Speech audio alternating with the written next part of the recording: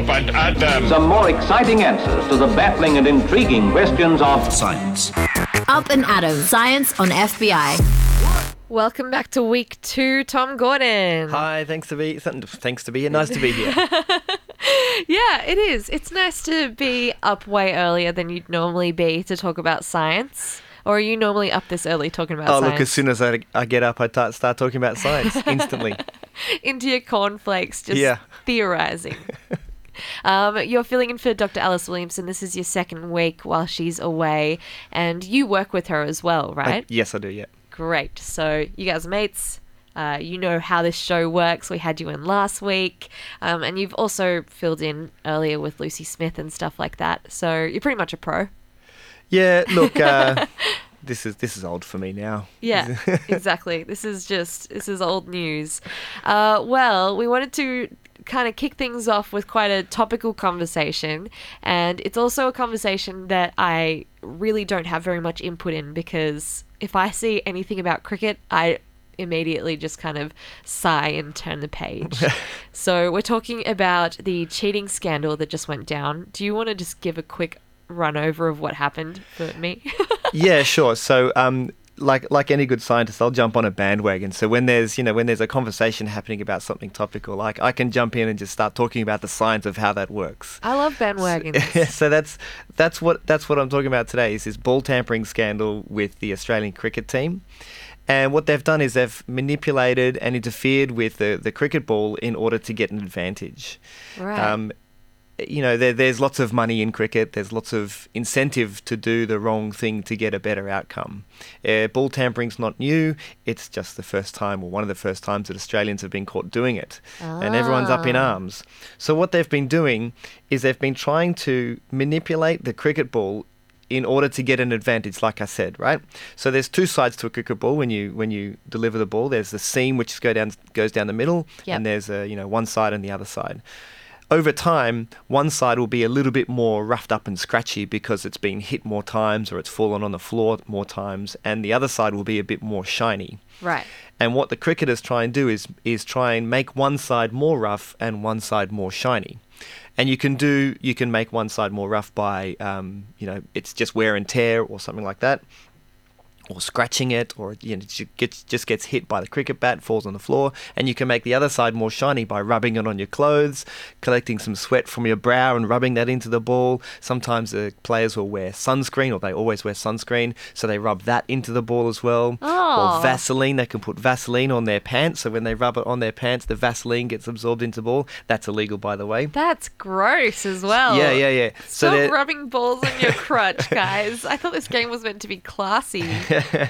So what they're doing is encouraging one side to be shiny and kind of not encouraging the other side to be shiny, so it gets a bit more rough. Does that make it spin differently or yes, something? it would not doesn't make it spin differently, but it makes it move through the air differently, right? So on one side, the shiny side, the air goes around the ball and sticks close to the ball for longer.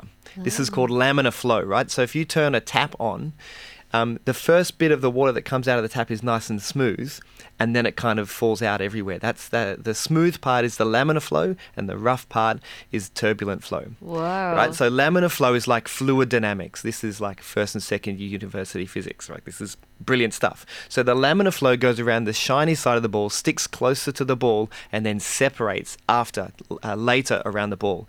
On the turbulent side, the rough side, the air separates from the cricket ball a little bit earlier, which means there's a little bit lower pressure on that side, higher pressure on the other side, so the ball gets pushed towards the rough side.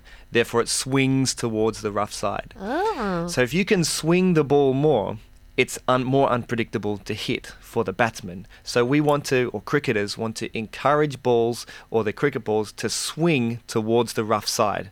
This is it's called conventional swing. Like I said, there are some ways to do that. You can do it legally by rubbing the ball on your clothes, rubbing some sweat or sunscreen into it, or hair gel. They use hair gel as well. Oh. Vaseline is out of the game.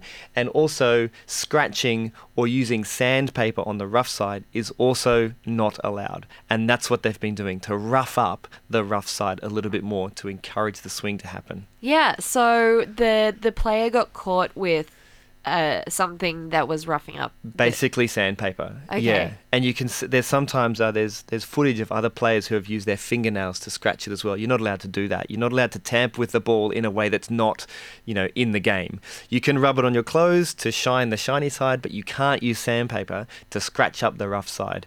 And that's what they've been caught doing. Wow. I feel like there's a lot of people out there playing backyard cricket just rubbing it on their crotch because they thought they were meant to do that. I've always grown up with people doing that, and I feel like none of them are good enough bowlers that it would really make any difference. You need to be fairly quick. You need to have a quick delivery because the air pressure is very small, like the difference between the shiny side and the rough side. This is well known. Like there's this thing called the Magnus effect. If you get a shiny ball, like a golf ball or a soccer ball, and you kick it hard, spinning it a little bit, it's going to move towards the side that's spinning against, right? So if you spin it to the left, it's going to move to the right.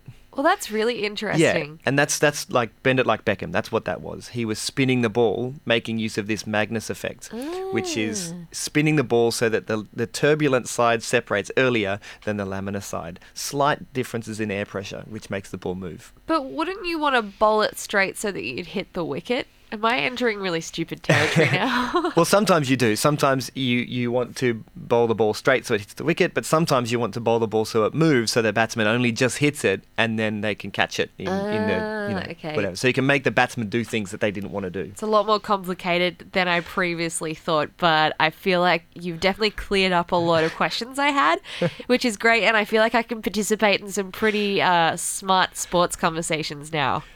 Just so in backyard cricket, instead of rubbing a tennis ball on your pants, that's not going to do much because a tennis ball's pretty already rough anyway. fluffy. Just put some tape around it. That's not illegal in backyard cricket. You can just put some tape on one side. Fantastic. Easy. Yeah, the backyard cricket adjudicators aren't gonna get you for that one. You're not gonna get suspended or fined. We're right in the middle of Up and Atom with Tom Gordon, and we're talking about something pretty crazy, but it has been around for quite a while now.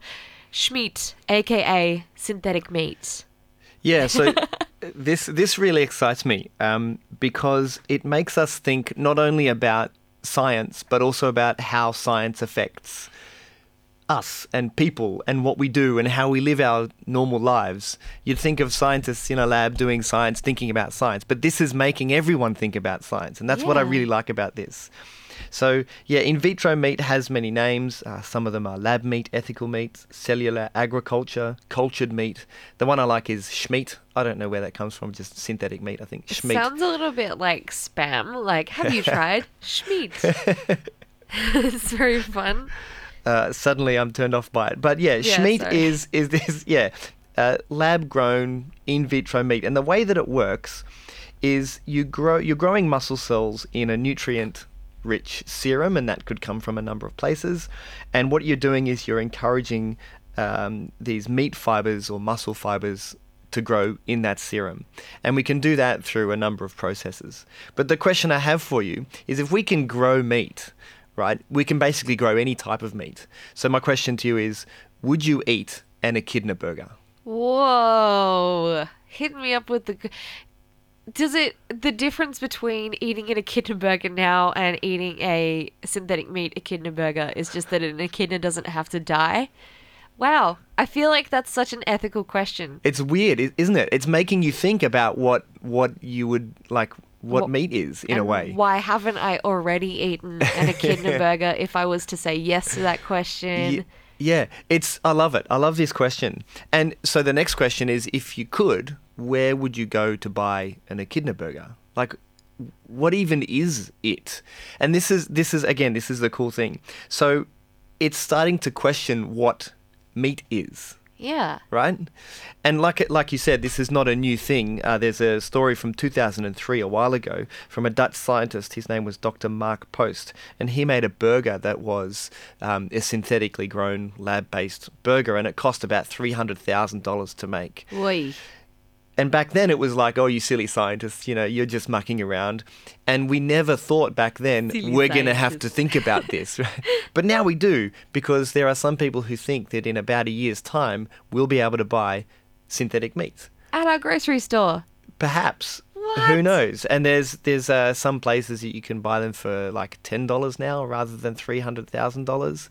It's accelerating very fast, and it's making us think about what meat is. Wow. So, next question, like you go to the supermarket, you go to the meat aisle and you buy, a beef burger or whatever it is, but where would you buy the Smeat burger? Is it an animal? Is it meat? Or is it part of the vegetable section? Or is it part of the, where do you go? Where do you buy that? It'd have its own separate section, wouldn't it, at the That's end? right. We now are scientists are forcing lawmakers to think about the definition of meat. And that's brilliant. And we've done this before. We've had to make scientists and lawyers come together and talk about what meat is.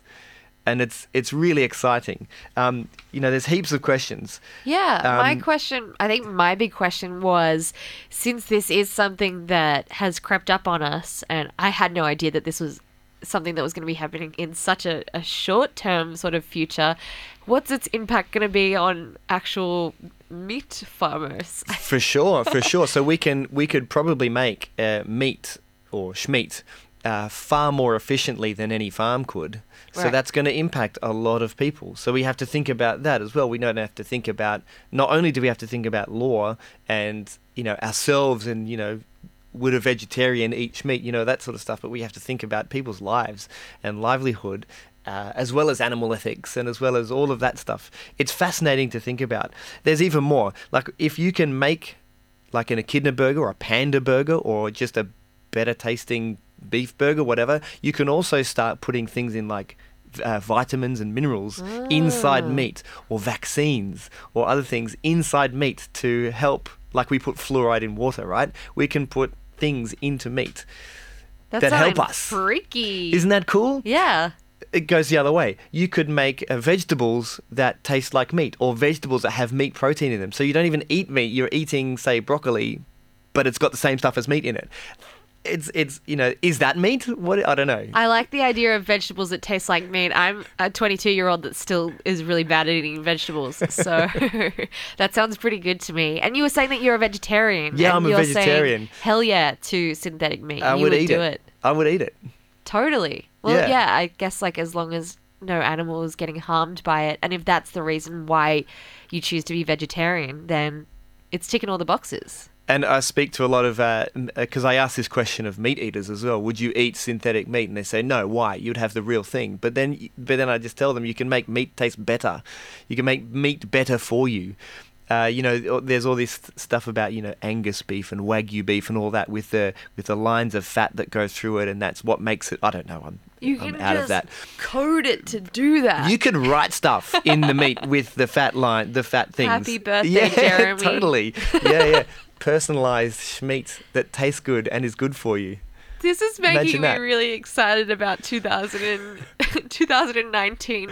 Yeah, but the question is it meat? We have to think about that. And this is one of those examples where scientists are forcing us to think about this important questions like this. It's not just, is it meat?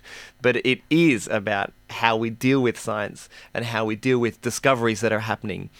This conversation started over a decade ago, and it's happening now. We have to think about it. Yeah. And this is the exciting part of science. Sure, we can make discoveries, but these discoveries impact us, and we need to consider that all the time. That's so interesting. Is there a way... Oh, you sent me a link to an article. I can probably put that on the programs page. If you're really interested in reading more about it, just go to fbiradio.com, click on programs, and then click on up for it, and you'll be able to see the links to both of the topics that we've talked about. The whole ball swinging science. Ball tampering. Ball tampering. There we go. And your Schmeat. Thank you so much, Tom Gordon, for coming in for another week of Up and Atom. This is your last week, is that right? Yes, you'll have Alice back here. Well, I next hope week. to see you soon. Thanks heaps. Cheers. See ya.